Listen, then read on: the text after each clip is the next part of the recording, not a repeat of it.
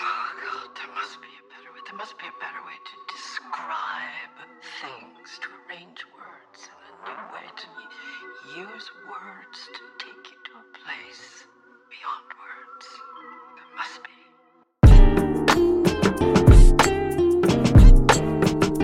Hey. I am Forrest Hall, and this is Real Church Matters, where we talk Real Church Matters because Real Church Matters. Hey, everybody. Hey, Charity. I didn't even get to say, and I am with. And I am with. Charity. How you doing, Charity? I'm good. I'm glad to have you back. I'm glad to be back. Always. You know, I'm just good time. Just going around the rotation. Oh wow. You know, did mommy 2 times. Thank you. Did you?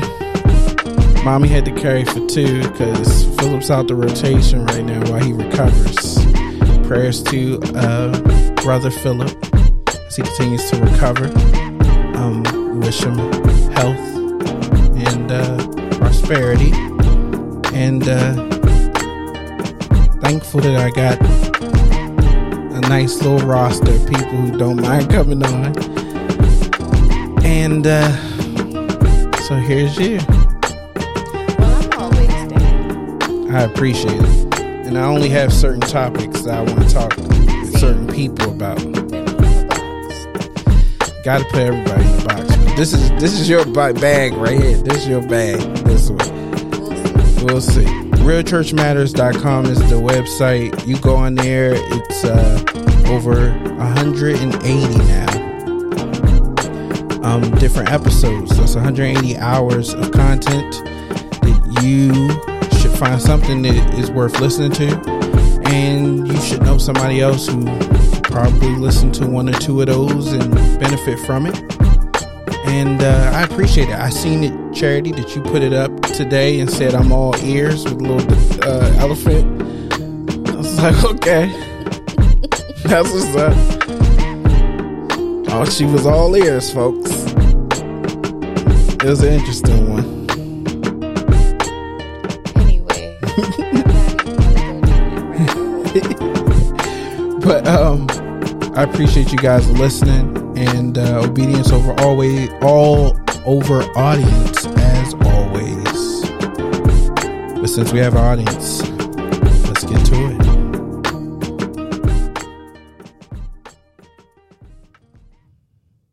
Now, what do you mean by you want to get into it? That wasn't a good episode.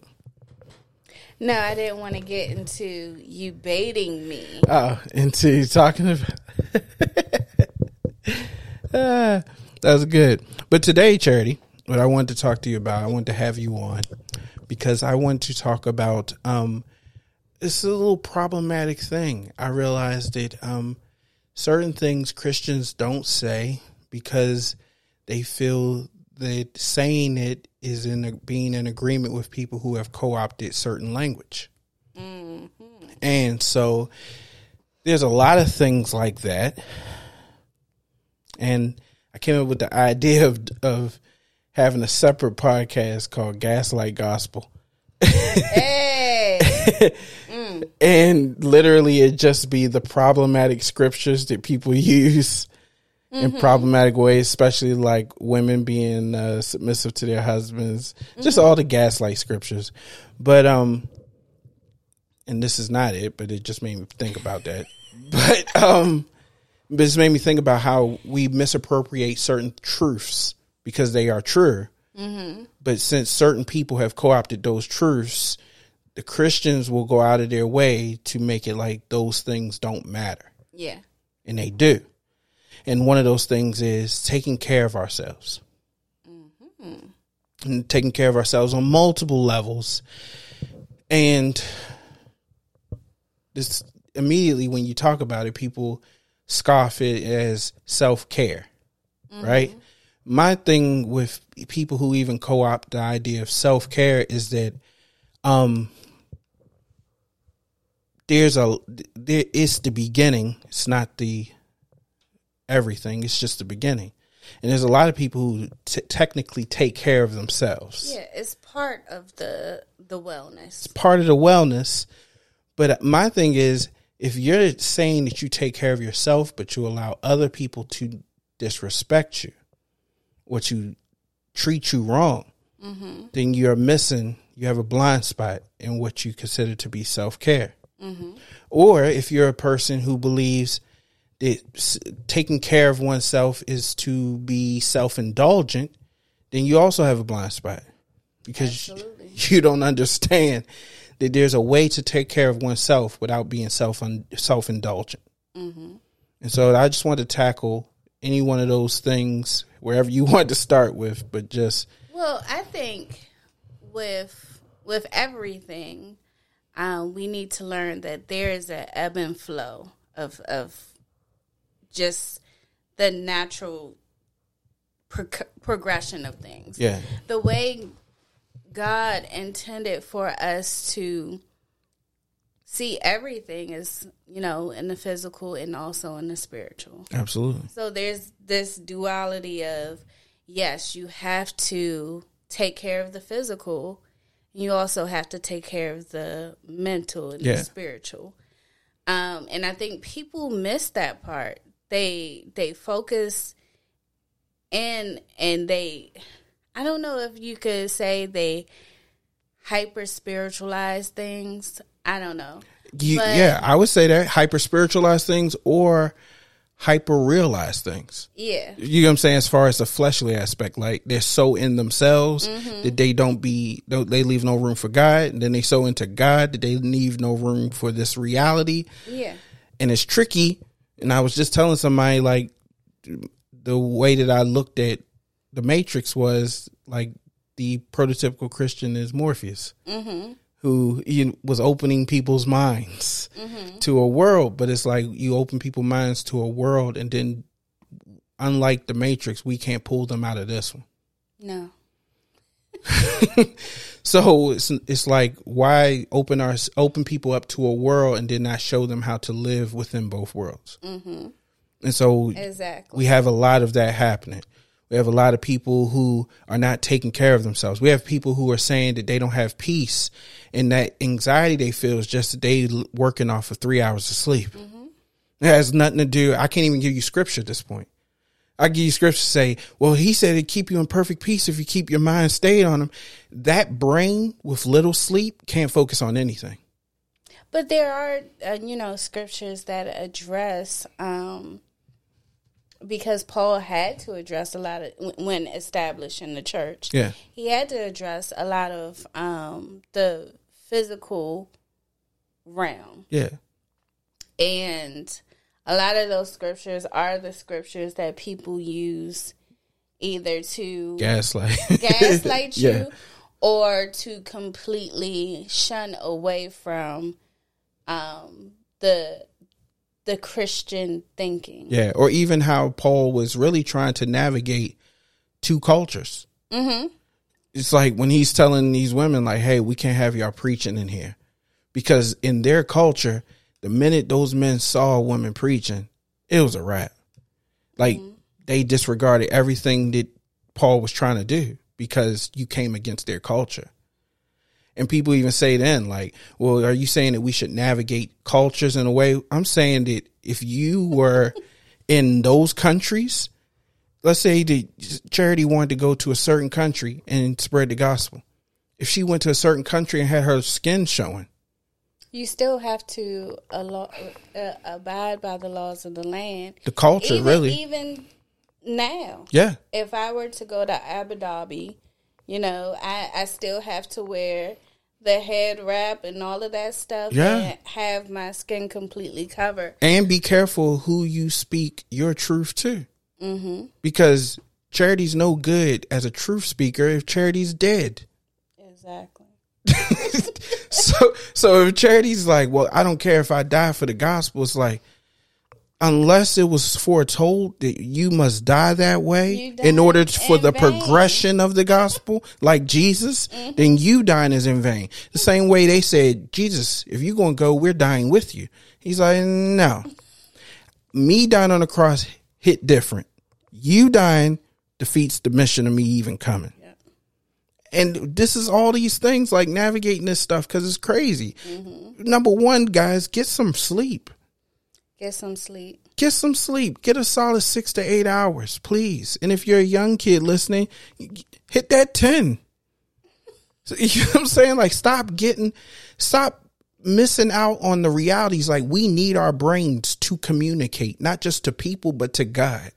And you and I were just having this conversation where everything is kind of meshed together. It is. The New Age Christian, they subscribe to the belief that, you don't get no sleep. You sleep when you dead. God didn't call you to sleep. Yeah. He called you to work. All of that stuff, they'll attribute that, like, they have that hustle mentality, all of this stuff. It's like, no, you got to use wisdom. We have to use wisdom. I think that's the reason why books like Proverbs is in the Bible. It's like the way he sums it up. It's like all of this practical information, all this practical wisdom is literally how I consider the human mind digests spiritual things. We take in spirit and we spit out wisdom. I feel like that's how the byproduct of God is, just like you push out wisdom.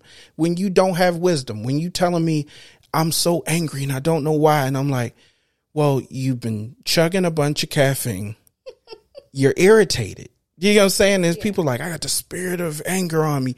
No, you don't have a proper diet. You don't sleep well. You don't drink water. Your body isn't even set up in a prime setup to receive from God or to even focus on Him.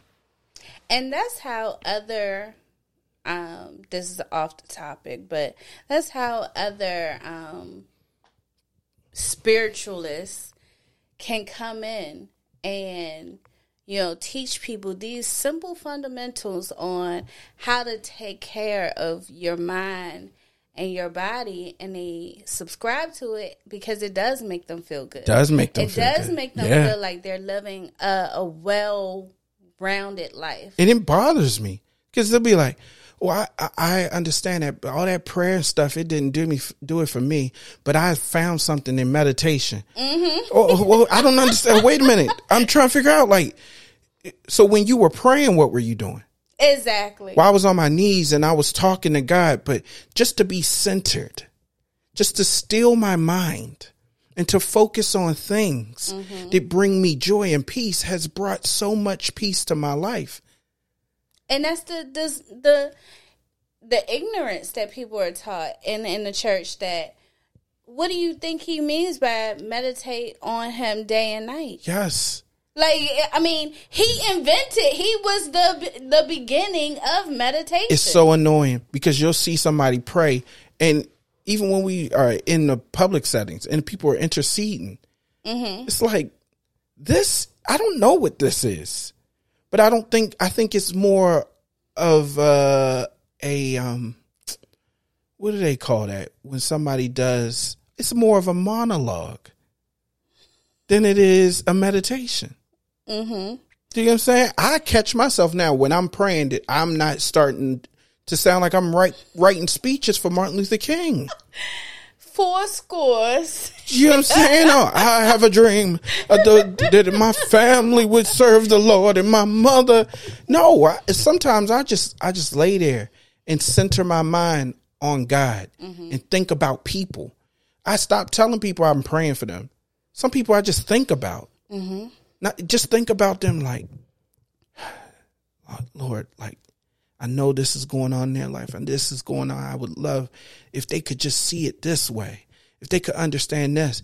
I've been telling, like, literally, shout out to Brianna. She asked me, do you pray for me? Can you pray for me? I said, I always pray for you. She said, how can you pray for me if you don't know what I'm going through? I don't need to know that. I don't need to know jack of what you're going through, sweetie. Let me tell you what I pray for. You want to know what I pray for? She said, yeah, tell me. I said, I prayed for you to have wisdom and to have better prioritizing of what matters in life, to have better time management. All the things that I knew that I struggled with in my 20s and my youth. I don't want you to miss opportunities because you caught up in your desires. And I don't want you to see more of him in the things that you say are as the enemy. Yeah. Even the things, that's what the other thing I told her, I said, I burned so many bridges and then went back to those bridges, shook some more gasoline and lit them again. Things that I needed, people I needed because of my ignorance and my anger. That's what I pray for you. She's like, well, that's pretty bleak. It doesn't really encourage me. That's not what my prayers are for. My prayers are not for your encouragement. My prayers are to prepare you, for. I pray that God can get through. I'm praying to amplify a signal that is already strong, but not as strong as the signal that you locked into. Yeah. And I don't need to know everybody. When I say I'm praying for them, that's what I'm praying for. I'm praying for those things. Those are basic things that everybody struggle with. And if I know we all struggle with priorities and focus, I know that the tool by which we use those things need to be in its optimal form. Mm-hmm. I know that I was the farthest away from God when I was sick in October. I know that. Now people will be like, I don't understand because you was too sick to sin. No. You don't understand. Unbelief is sin. Yes. Real church matters. Yes, Charity. I was very far from because my body wasn't in the optimal place. I was racked with pain, and therefore that pain came with a certain type of fear. Yep. Came with a certain type of anxiety. When Jesus asked them guys in the garden to pray with him, they didn't understand the point of that, because they didn't understand why a man who told them that somebody's about to come and take me and told them there's nothing they could do about it would still have them pray. Mm-hmm. He's not praying to change the situation. He's praying to be encouraged in what he must now face. Mm-hmm. And people don't see the purpose of prayer when prayer don't take them out of situations. Don't help their loved one who's sick. I've been praying and they getting sicker. You don't understand. That's something they have to face, but they don't have to face it alone, and they don't have to face it in fear. That's what prayer's for. And I realized we were taught to spend more time focusing on changing the situation. Absolutely. And telling God very detailed what we want the outcome to be, rather than praying for us to just allow God to be God. And you know what? I was about to say, what make me mad? Well, in a way it did. Is the fact that even when people say they tried God and he didn't work, the whole impetus behind that is like if they was trying different oven cleaners. Well, I sprayed it and I did everything it said, it directed, and that stain is not leaving. Mm-hmm. So either that don't work, or maybe it's a tough stain and I just gotta live with it. You looking at your husband or your spouse and saying they're not fixable because you prayed a few times. Do you know what I'm saying? Like, we're not using these things to fix people. You know what I'm saying? I'm not even telling you the reason why the person subscribes to meditation, transcendentalism, Buddhism, yoga. They're trying to fix something. It is fixable without God. Yeah. That's why he said he gave us all the tools. He gave us everything that pertains to life and godliness. Literally. He gave it to us already. So it's just accessing what he already gave us. And that's what these people have realized. And that's the reason why I get so frustrated with Christians. Yeah. New age Christians, because they intertwine so many things when all they have to do is truly believe in that one thing. Right. All of these other things have been perversions of that original thing. Right, because anything that tells you it can solve a problem you already possess the answer for is tricking you. Yeah. You know what I'm saying? When you see a sign on the road that says work from home over $1,000 a week, never leave your house. They know that sign works, not because you don't have a job, but because you want a job of a certain type. Yep. You want a job with minimal effort. Yep. You are telling people, I can't find a job. That's not true.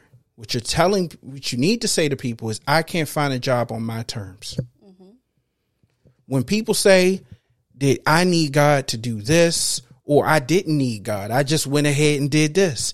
Most of the people that have found out that they can do without God are just people who came to terms with work. Mm-hmm.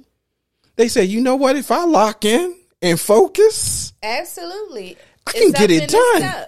It's up. It stays stuck. And if it even look like it's going to fall down, I don't mind getting up there and fixing it. It's the lazy person that's still a little disappointed with God. Which is why we as Christians have the rap that we do. We do. Because they're laughing like, I didn't need God for any of this. So what do I need him for? Sister, brother, what I'm telling you right now is you don't need God for any of that. No. That's not why he's in your life. Mm-mm. I don't think people know why God is in their life. But you know why they don't know? Because they don't know why people in their life. I do know one thing, because I've talked to people who have converted to being spiritualists. Mm-hmm.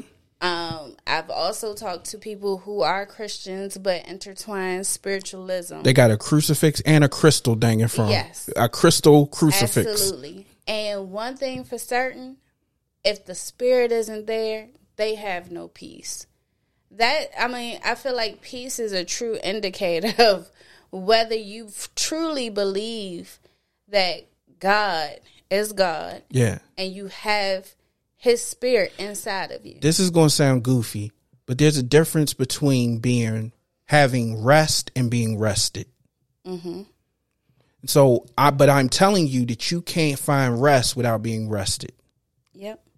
But there's a difference. So yeah, there's people you can be rested. You can be rested without rest, but you can't have rest without being rested. Mm-hmm. And you can be at peace without having peace. Mm-hmm. But you can't have peace without being at peace. Mm-hmm.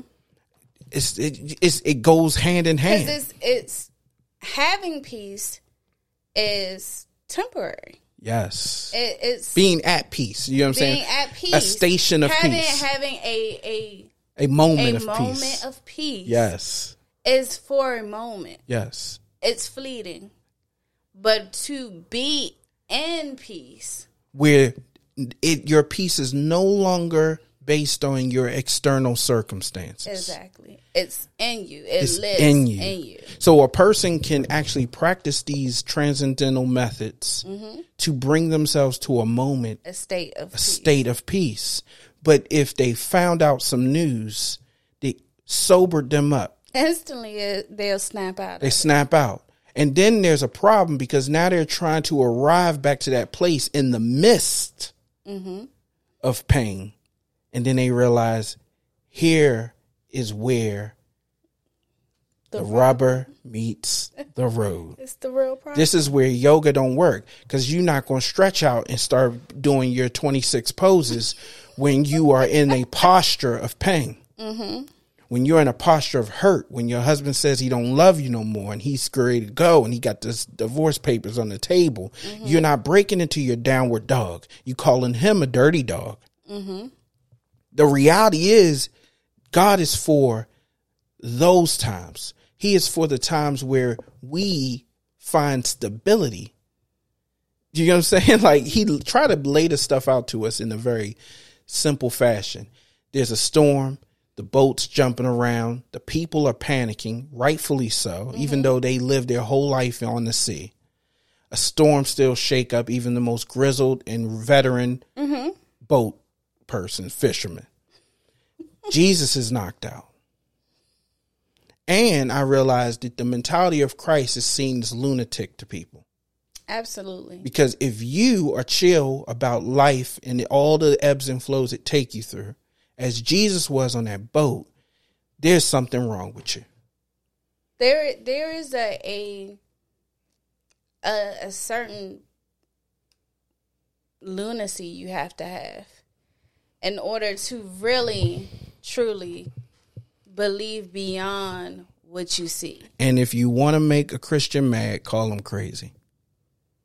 I ain't met a Christian yet you call crazy. People call me crazy, and I got more offended by that than the stuff that was true.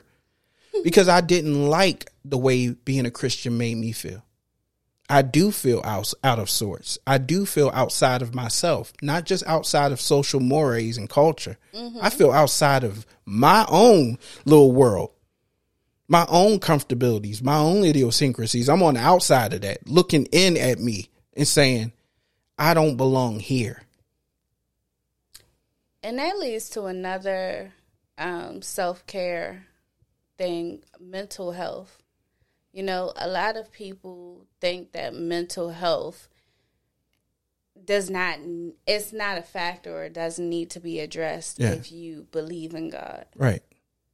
Like, what do I need to make sure that I mentally am okay if I am in God and I believe in God? Right. You know what it's like? People talking about mental health in that way is like people sitting in a room with their friends and saying, I'm so alone. And their friends are like, what are we? Chopped liver?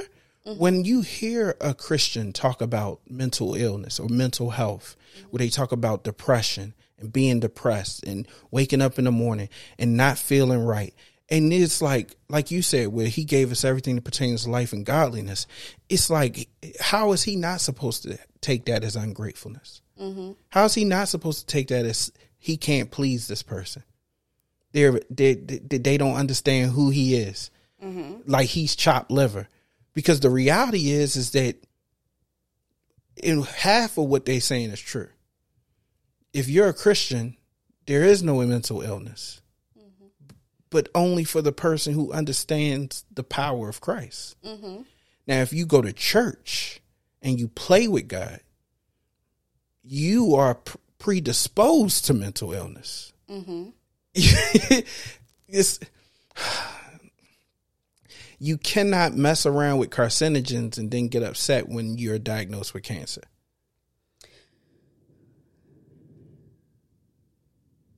I agree. Yeah. And I went in front of what you said to the beginning. Mm-hmm. And I know what you're about to say, but that doesn't take us to what they have to do. Yeah. In light of that, the reality is that if they don't understand that it's right there, mm-hmm. then they'll start this nasty conversation of wearing T-shirts that say, I have Jesus and a therapist. I don't know if you ever saw those T-shirts. No, never saw. Somebody selling those. It says, I got Jesus and a therapist. It's like, here's the thing. The therapist is helping you sort out the things that are in your heart. Mm-hmm.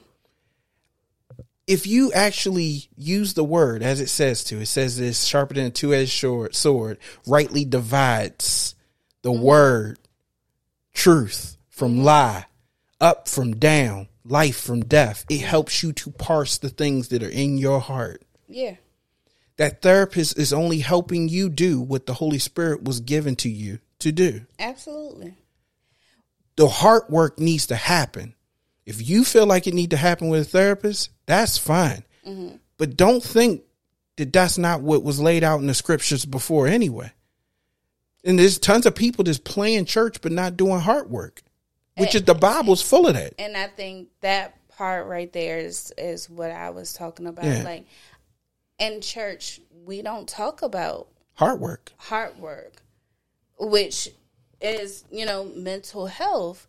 And a lot of people, they refuse to believe that it exists. Yeah. because they play in the middle realm. Right. So if we don't address the middle realm of, okay, you're like you said, you're playing with carcinogens, and well, you're smoking, and you think that you aren't going to be able to. You are devastated susceptible by the diagnosis of lung cancer. Yeah. When you have created an environment where a said thing can thrive. And I think that's what the Bible was talking about when, you know, the Bible says that darkness cannot live or be in the presence of light. So if we are light, we're supposed to shed light on the dark places. Right. The places that the enemy would come in and use those things as a way to sway someone out of the gospel. But this is where people are torn when it comes to mental illness. Mm-hmm. I liken it to, because I have dealt with my own situations with mental illness, and this is what I came to understand. Mm-hmm. You're in your room, you're asleep. Mm-hmm. Because you're asleep, the best scenario for me is complete darkness. The minute somebody opens a curtain or anything, I'm upset. Mm-hmm. Because light is not what I need right now. Mm-hmm. Dark is what I want. Mm-hmm. Dark is conducive to what I'm doing at the present time, which is sleeping. Mm-hmm. We can tell people all day, the best solution to your mental state is light. Mm-hmm. But they come to a catch-22 when darkness is best for what they're practicing at the moment. Agreed. Do you know what I'm saying? So they're torn. They know what you're saying is light. They know it's right, but it's not the right time for it. And they're trying to figure out how they can have light and feel all right in the night. And it doesn't work that way. Mm-hmm. That complexity, everything about mental instability is about indecision. Mm-hmm. That complexity creates indecision. Do I want to say goodbye to the dark when I really enjoy the way it makes me feel is conducive to a certain state? Do I want to stay there? Or do I want to leave? Because when it's time to, when the light's out, it's time to work. Mm-hmm. Do you know what I'm saying? Like, it's time to do things. It's time to be up and at 'em. And I'm not ready for that because it's not comfortable. Mm-hmm. And for me, mental illness stemmed from a fear of being up and at 'em. When I really just wanted to stay down and out, even though I complained about it, belly ached about it, wrote romantic things about it, how I hated this place. The best music is dark. The best poems are dark. The best movies are dark. Because that's what's known and familiar to you. Yes. So it's comfortable. It calls to us. Mm-hmm. Every person. Nobody wants to see a reality show without no dark. Mm-hmm. Let it be 5 black women, the housewives of San Diego. I don't know what it is, but they just encouraging one another and doing all that stuff. Nobody watching that all day. Even when it's the Braxton sisters, they nice and they joke around, but if they're not going to get to the foolishness, we ain't watching this no more. I want somebody cutting their hair bald. I want somebody depressed, sad, ready to hurt their husband. I want them going at each other's throats. Somebody need to grab a drink, throw it in somebody's face, fight with our mother. That's the television I want.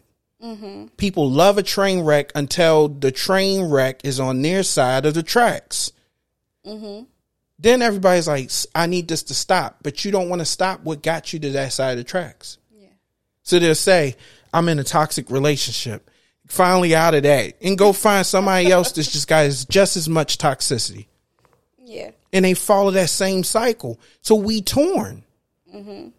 And torn individuals are never going to be going to help themselves. And you're going to be prime for therapists who are making money.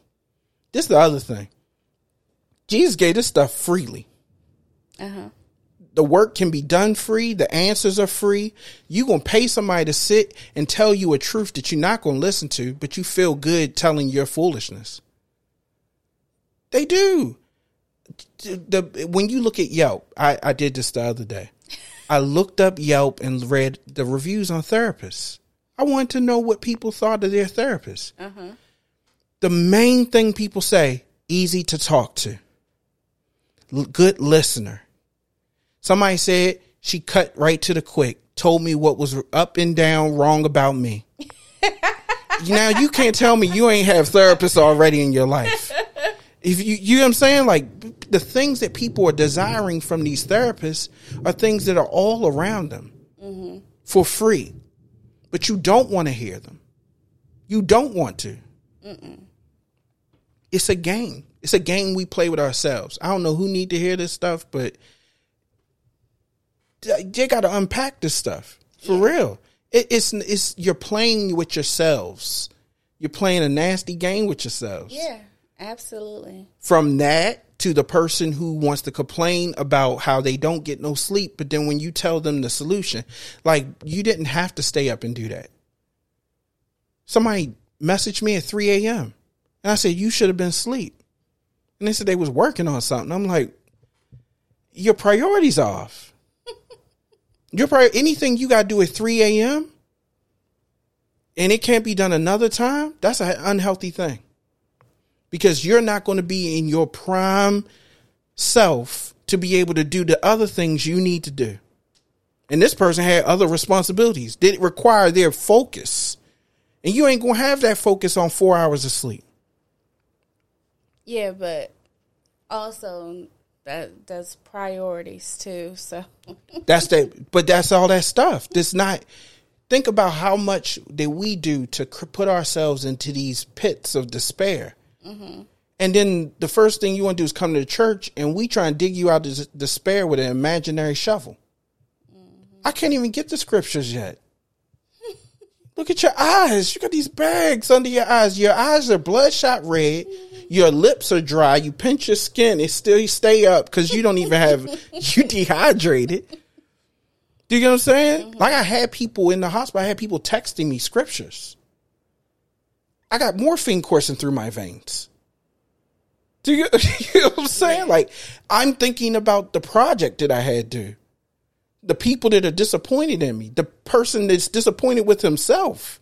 And they like, be strong in the Lord and the power of his might. The money that you lost. Money that fell on the ground that I can't pick up. We don't like that. We don't like none of that. Fumble in the bag. He did hideth himself in the Lord. I'm hiding in a hospital bed, trying to figure out how I got here. Yeah. I can't wrestle with these things. And that's another thing. It's funny that you said that because I'd been thinking about how we war with things. You know, once you are a believer of Christ, right? You've been walking this race with him for years, right? For years. So there's a comfortability that you have in that. Yeah. There's a stability that you have in that. But also there is a sort of stagnation that can come with it.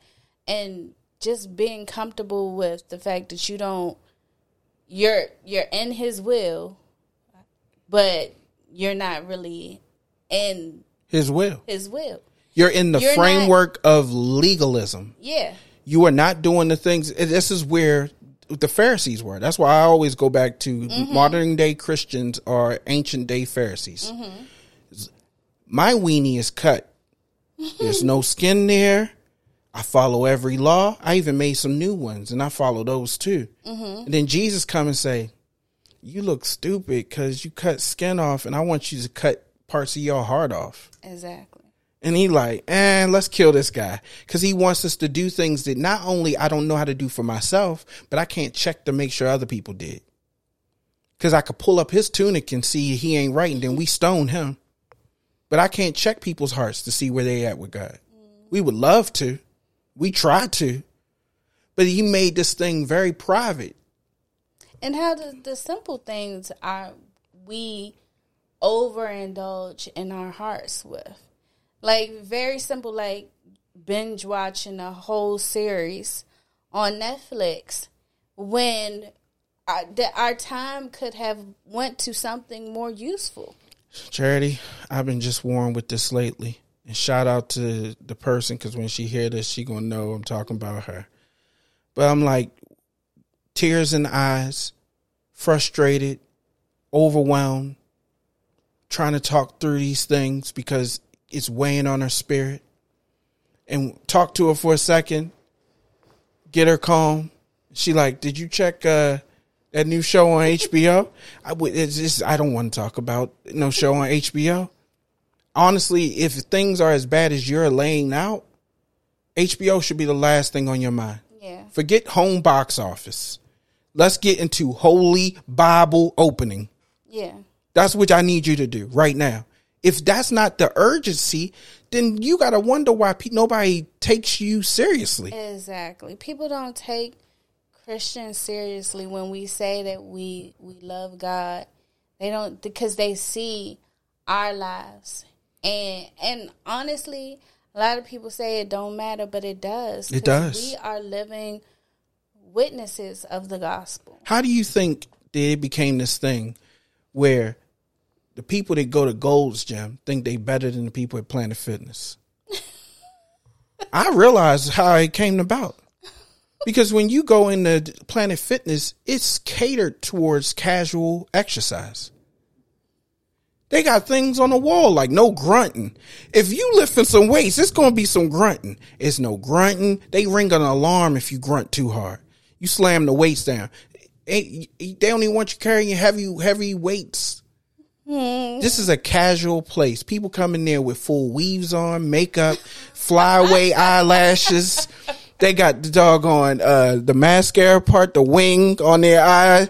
They got the everything, and you like, you didn't come to sweat. I don't know what you came to do. Mm-hmm. Same thing every day in life. This heart work that we talking about, you can't look cute doing it. You can't. It took a brother to be sitting in his hospital bed, scared for his life to really deal with some of the things that was going on. Look at you, worried about what a man think of you. Worried about what a man can do to a business you didn't even earn and they can't take away. Mm-hmm. Look at you, scared. Overwhelmed. I didn't have to put on a shirt, tie, shoes. I didn't have to do any of that to get to that place. Mm-hmm. I just had to be broken. Yep. The real work, Charity, is happening at these other places. And that's the self-care that we're talking about, that only the Spirit can navigate you. And this self-care, the real work of, knowing and how to move forward in moderation, of things that we have to do in order to live life. But you cannot put your head in the sand. You cannot act as if these aren't things you have to do. And if you're waiting for people to take you by the hand and walk you through them, you're going to be sadly mistaken. Mm-hmm. That's no one's job. The church has made people feel like it's their job to hold you by the hand. I literally was just talking about I go to people's houses and try to encourage them. Mm-hmm. And somebody said, in the midst of me saying what I'm doing, it's like, you can't be people's superhero for us. Huh? Wow. Here's the thing. I'm not trying to be nobody's superhero. But and this is what I explain to that person, and I'll explain to anybody else who that's your response. What you don't understand is that we all have a responsibility to one another. And our responsibility to one another is not to heal each other. No. Our responsibility to one another is to encourage one another to healing. Mm-hmm. If you going to give me directions and you hear, I don't know what you talking about, you might have to drive me there. But driving me there ain't doing it for me. And it doesn't look the same to everybody. It doesn't. Encouragement doesn't. Encouragement doesn't look the same. But I know one thing. But where the Spirit leads. It does. One thing that encouragement is not. You cannot encourage somebody to take their time.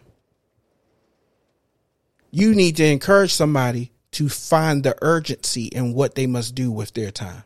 Mm-hmm. There's an urgency there. And I get concerned when people think that what we're doing is saving lives when they don't realize, like, you you don't have that power to save your own life. I just told you a story about 7-8 months ago. As who I am, found myself in a situation that had me perplexed because I was not prepared for the toll it would be taken on my body. Yep. That began to take a toll on my mind. Mm-hmm. And is there anything anyone could have did in that situation? No and yes. Let me tell you what somebody did. I told somebody that I needed to still get this work in. They said, I'll finish the work for you. I said, I got to get you the laptop. They said, I don't know how you're going to get it to me. Somebody else said, I'll take it to them. That somebody was you. You ain't got to tell the people. At the end of the day, those people helped me. Mm-hmm. They didn't help me to healing. Mm-hmm. They helped some things get out the way so that I can get to what? Healing. And that's not us taking the place of God or being a superhero trying to save everybody.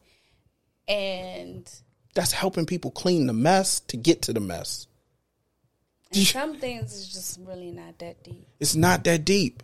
It's not that I don't need a cape to do this stuff. Mm-hmm. You come in somebody's room, you see it's dirty. I ain't going to help you clean it, but I tell you, the first thing I like to do is just get all the stuff over here and stuff over here. Get some mess out the way so you can see what you're doing and kind of have it organized before you get it organized. That's the way I like to think. That may not be the way everybody do it, but I know what ain't going to work. Doing nothing. Mm-hmm. Do you get what I'm saying? And you might not know that the way that you clean up mess might be the beneficial way for someone else too. So why not share it? Yeah. Why not share it? There's a ton of ways to see all of this stuff, but it doesn't hurt to share. The world needs to share more. You know, they say what the world needs now is love, sweet love. It does. I don't even like the church people don't like to think of unity in that way. Really? They don't. They like it in a fake way. Like people be like, the churches need to unify. But then they be like, what about the gays? Like, ain't no unifying with them. It's like, here's the thing. We as a people need to unify. Mm-hmm. There are gays in your family that need to feel love before they see love. Absolutely. But if you can't unify with them in one way, how can you want them to be like-minded in another? You know what I'm saying? Like-mindedness that we try and get people to is that we all share the same mind of Christ. But in order to share something, you got to give them a piece of it. And it's also, and I've been really thinking about this because as I interact with people who, for lack of a better words, have been isolated. So they've never had to be in the presence of somebody who wasn't in agreement. Their circle is so small and they go from point A to point B that they have never had to interact with a person who made them feel a connection to, this is a spirit. Yeah. This is a soul. And they aren't who they are on the outside. Yeah. But and not everybody has gay people in their family. Not everybody has somebody in their family who isn't in agreement to what they're used to. Right. I'm going to tell you this. The way y'all feel about gay people is the way I feel about nasty people. Facts. And I realized that even with my phobia towards nasty folk, that I have to see past who they are and love them. Mm-hmm. Don't let you find out that somebody's mouth been in. Don't let me find out they got my name in their mouth in a nasty way. Now all of a sudden I ain't talking about that. Now all of a sudden. Yeah, I like that cleanup. Now all of a sudden I got phobia. Mm-hmm. Now all of a sudden I'm about to bash and not gay bash. But I realize, what's the difference? You know what I mean? Yeah. It's the same. I was about to put this on Instagram and I didn't think that people would feel hurt by it. What happens when you don't like the way your family move? What happens when you just don't like the way they move? You still love them. You gotta love them. It's a very easy answer. I just didn't want to put it just because, you know what I'm saying? Like people, that's been a thing that, when your family knows you and they know how you move and they know certain things that they do, it's going to aggravate you because they know how you move. Yeah. And still, with both of y'all fully aware, you still have to love them. You got to love them. Because some of the stuff, they move. I know some of the things are just me with preference. Mm-hmm. Like, they move like that and you be like, that's lame. I'm just looking like I'm looking at them. Mm-hmm. It's like, that's lame. Why you so lame? Then there's other things that's not like that. Other things is like, oh my goodness. We can't agree to disagree. We can't agree on that. Like, hey, that's dangerous. Uh-huh. That's dangerous. That's hurtful to the biggest thing, because I don't want to even be like vague about it. The biggest thing I have is priorities. Mm-hmm. Where I have loved ones who I don't think are prioritizing the things that should matter in their life. Mm-hmm. It kills me. Kill me. Mm-hmm. And that the reality is, when they're not prioritizing those things that I think matter, it caused me to like try to isolate and try to not engage in stuff. And it's like, it's the same thing. Mm-hmm.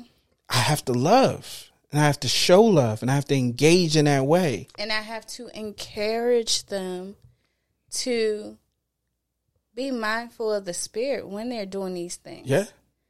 Like, is your spirit really telling you, guiding you to do these things when you have other things that need your immediate attention? Right.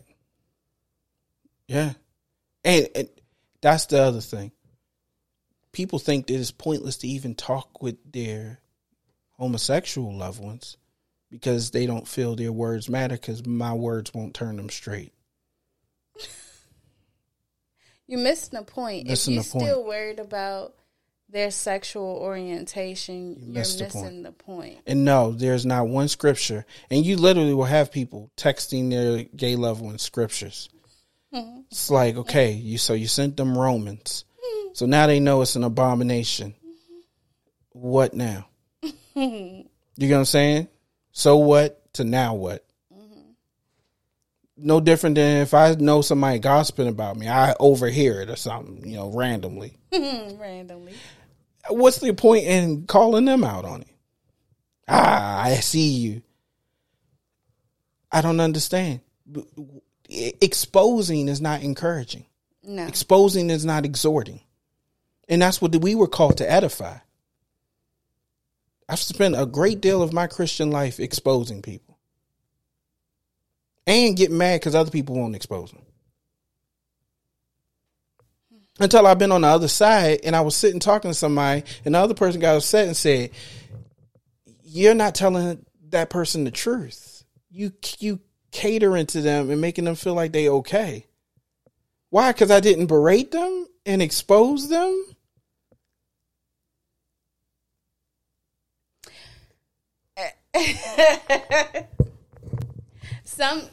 Some stuff, that's a fine line we teeter-totter on. It needs to be discussed. When you're saying some stuff, clarify what you're saying. In regards to I feel like as brothers and sisters in Christ, mm-hmm. there is a certain level of accountability when things are presented in your face. Yeah. And you know that this needs to be addressed. Yeah. So that we can be in oneness. You know what you just qualified? That's a huge qualifier. And I love that every scripture that pertains to this, mm-hmm. it pertains to holding people accountable, always talks about the qualification of who this person is to you in mm-hmm. relation. So he said, if you see a brother in a fault, or if a brother offends you, mm-hmm. it's never saying stranger.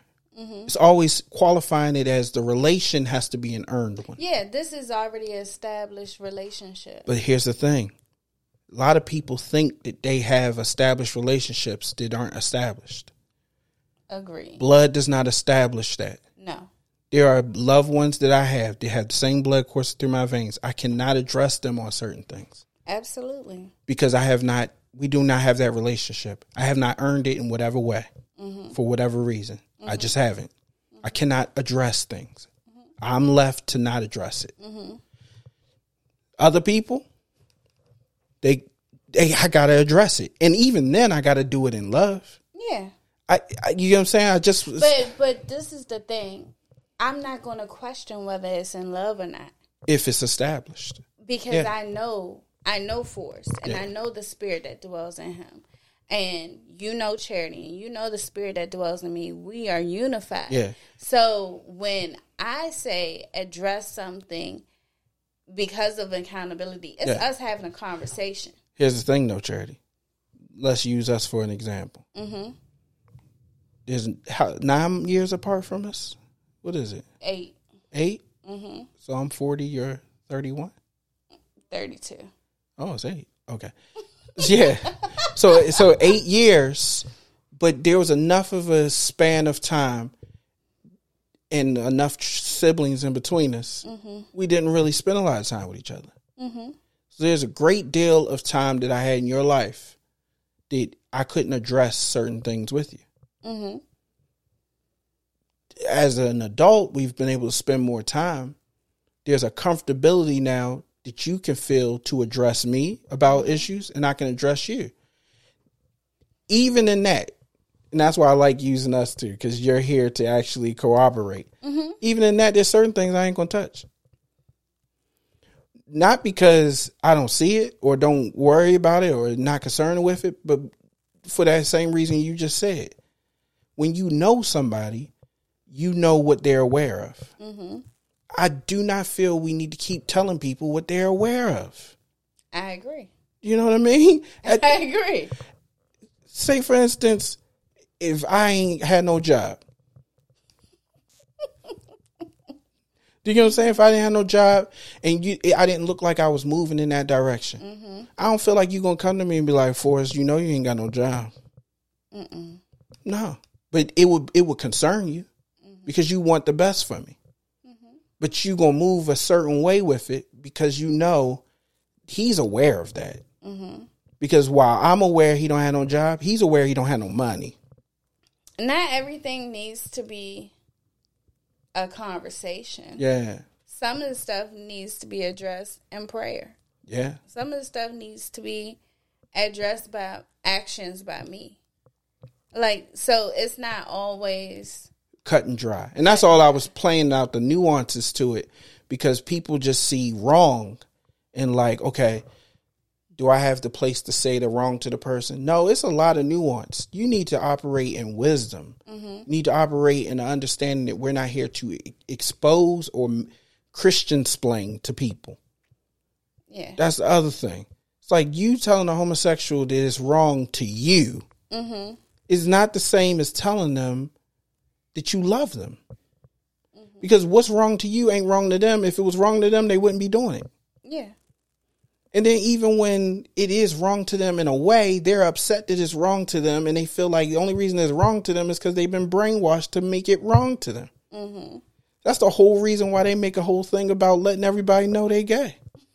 And making sure that Grandma Lucy accepts them. Hug me, Grandma. Hug me. She don't want to hug him. She's like, no. No. Eat your food. You can have a plate here, but no. And this is stuff that play out. Now, I just watched the episode. Oh, you did?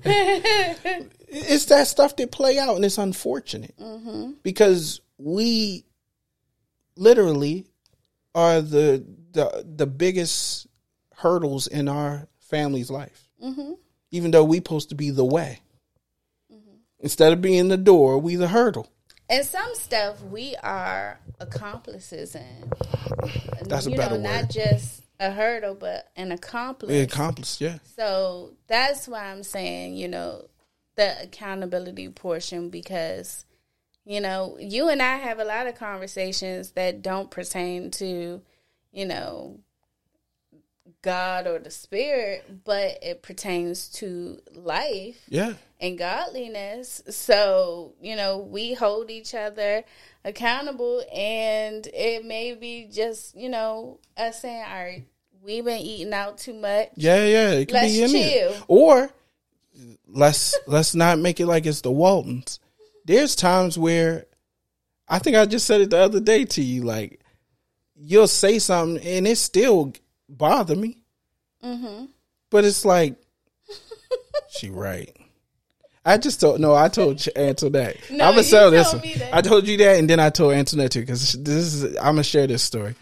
Antoinette had this thing where if my breath stinks, she'd just slide me a piece of gum. She wouldn't say nothing. She'd just be like, here. She would eat one first, and then she would say, here. And then I knew that she knew I don't eat gum. But she's like, brother, your preference don't matter here. We about to go in here with these clients. I need you to rock on this gum. And out of annoyance, I would say, I don't want no gum. And she wouldn't say, you need it. She'd just say, are you sure? And I knew why she was saying that. She was going out of her way to try to be the least offensive, and I still was being offended. Mm-hmm. And out of spite, I would do things that I knew I should. We about to go deal with some people. I should eat the gum. Eat the cake. Do you know what I'm saying? But we deal with, we know what that's like. Mm-hmm. To know you going out of your way to try to be the least offensive, and people still get offended because it comes against their pride. Mm-hmm. And that's hard to deal with. With families and stuff. But I just wanted to say it to her, like, I recognize that, and I recognize you was bending through hoops to try to do it right. And I sure ate the gum. And it's good that I can go back and say it to her. Like, it's some people that will smell your breath and don't even care enough to even pass you some gum. Sis, and we'll go tell somebody else. I don't know if it's halitosis, you know, or just halibut. But the brother got something going on. He need to take better care of himself. Needs to take care. And that's the reality, is that I realized that the biggest impedance to feeling the unity in the family in my life was pride. Mm-hmm. It's not the absence of pride. People be like, I feel so alone. Nah, it's people around you. You just built a wall of pride. Mm-hmm. You can't even see them no more. And that's another point to taking care of yourself. It's like, some of y'all just need to take 5 and just recognize the blessings around you. And that's why I wrote that song, messing up the count. It's because that's what we do. Yeah. You count your blessings, you get the number 5, and then you start pointing out the flaws and stuff. If you make it that far. And then people try to tell you got blessings. Like, I didn't heard you complain about your spouse all day, but that's a blessing. You have a spouse. Mm-hmm. You don't have the one I got. You messing up the count. Some people start with the bad and end on a high note. Like, yeah, he don't do this, he don't do that. Yeah. But I love him. But then they'll go to somebody, a life coach, who will tell them to write down 10 positive things and say, she's opening my mind to such positivity. The Bible been told you to do that. Bible said if it's positive, it's praiseworthy. He said, think on these things. Mm-hmm. But you didn't pay $50 an hour for somebody to give you a journal and tell you to write down those things. It's nasty. Ain't that crazy? Mm-hmm. I just feel like I just wanted to have that conversation. And most people are more receptive. Let's not, get it twisted. Most people are more receptive when it doesn't include anything pertaining to God, because of their relationship. Their relationship with God. Yeah. Nobody did a movie right yet about that. No. Just the people's relationship with God is tainted because it's confliction, because and number one, when I ask people how do they feel about God, they always start with, well, why would God do this, that, and the third? Yeah. It's always, why would God have us here only to die? Or why would God, have a heaven and hell? And that whole relationship is complicated. Yeah. It's nothing that I can say to you that's in the Bible to convince you that God is, because it says God is sovereign. Yeah. It doesn't even give any reasoning in the Bible. One day he decided to create earth. And people will gravitate to anybody that can just give them a solid explanation, even if it's not rooted in any truth. Mm-hmm. Do you know what I'm saying? It's no different than the Indians who danced and it rained and said, tomorrow we dance. Mm-hmm. Do you know what I'm saying? Like, that's the nasty part. And I get it. Like, business is based on creating a model based on a need. Mm-hmm. So I know, like, shout out to everybody, the therapy, the life coaches. It's a thriving model because people need. Mm-hmm. They need answers. And the book of the Bible don't give answers. Mm-hmm. It gives an answer. Mm-hmm. People don't want an answer. They want answers. Mm-hmm. We love multiple choice. That's my favorite test. I be like, I got a fighting chance here. I know one of these answers is the right answer. Yeah, and you do deduction and it's a wrap. Yeah, I hate math. Math is only one. It's only one answer. They got to so bad where they give you half points for at least seeing some, like you was on the way. Working out the problem. You was on the way to the right answer. So my teacher would be like +2, and then all of a sudden it started getting bad, like -1. I tried to help you out, but this is just a trash. The work is bad. Everything bad. Jesus is the answer.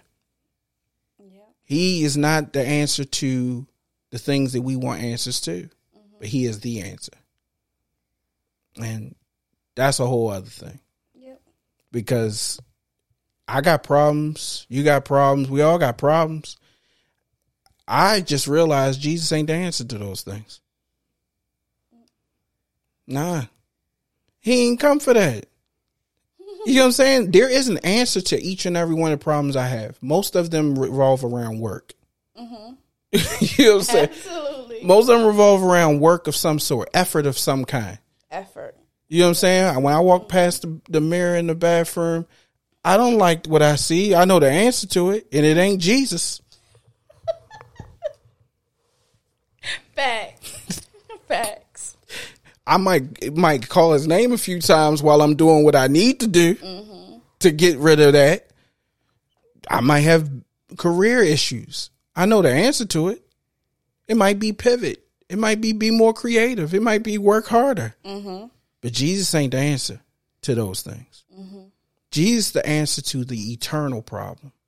But people like black or white. They like that. And I could see how, a lot of people would gravitate to inspirational speakers versus preachers. Yeah. Of the gospel. I got to specify. Absolutely. Because inspirational people give you an answer. Mm-hmm. And a proper preacher gives you no choice. Mm-hmm. And no choice don't feel good. Not for people who are very in themselves. Yeah.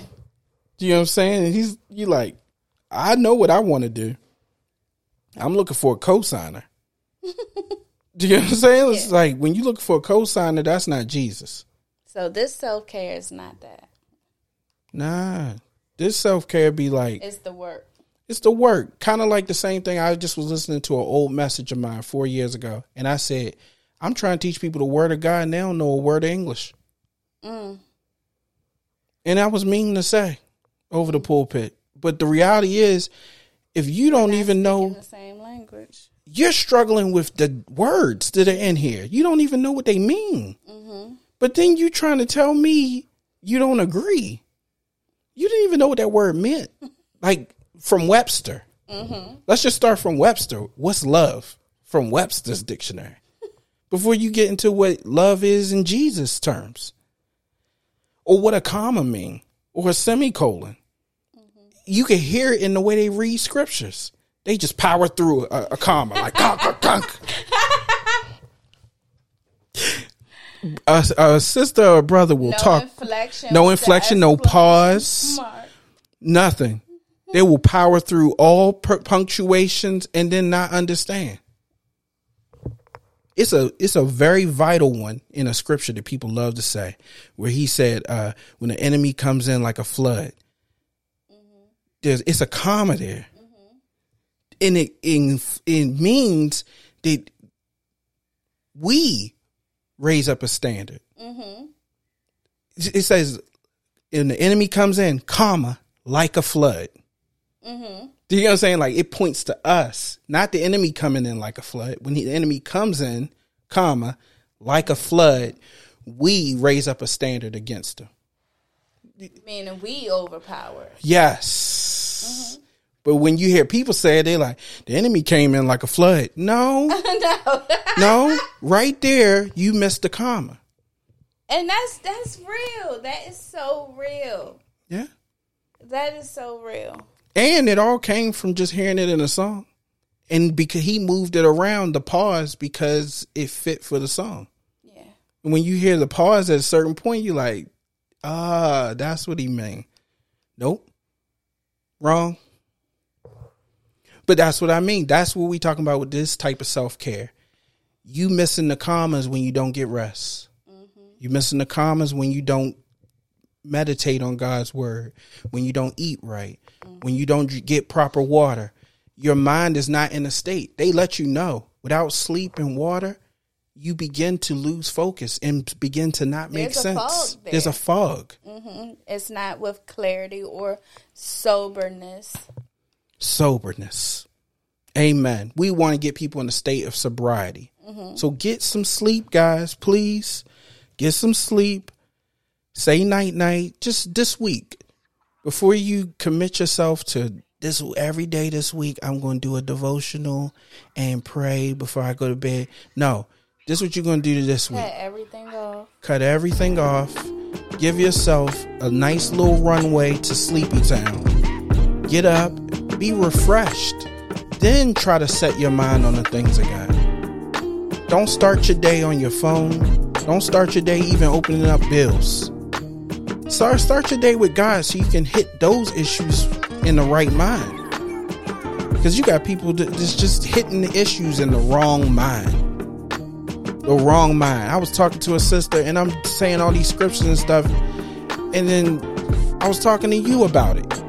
And you was like, just gave me pause, like, Forrest, this is what's going on with her life. This. It's a lot of things taking a toll. Let's be mindful.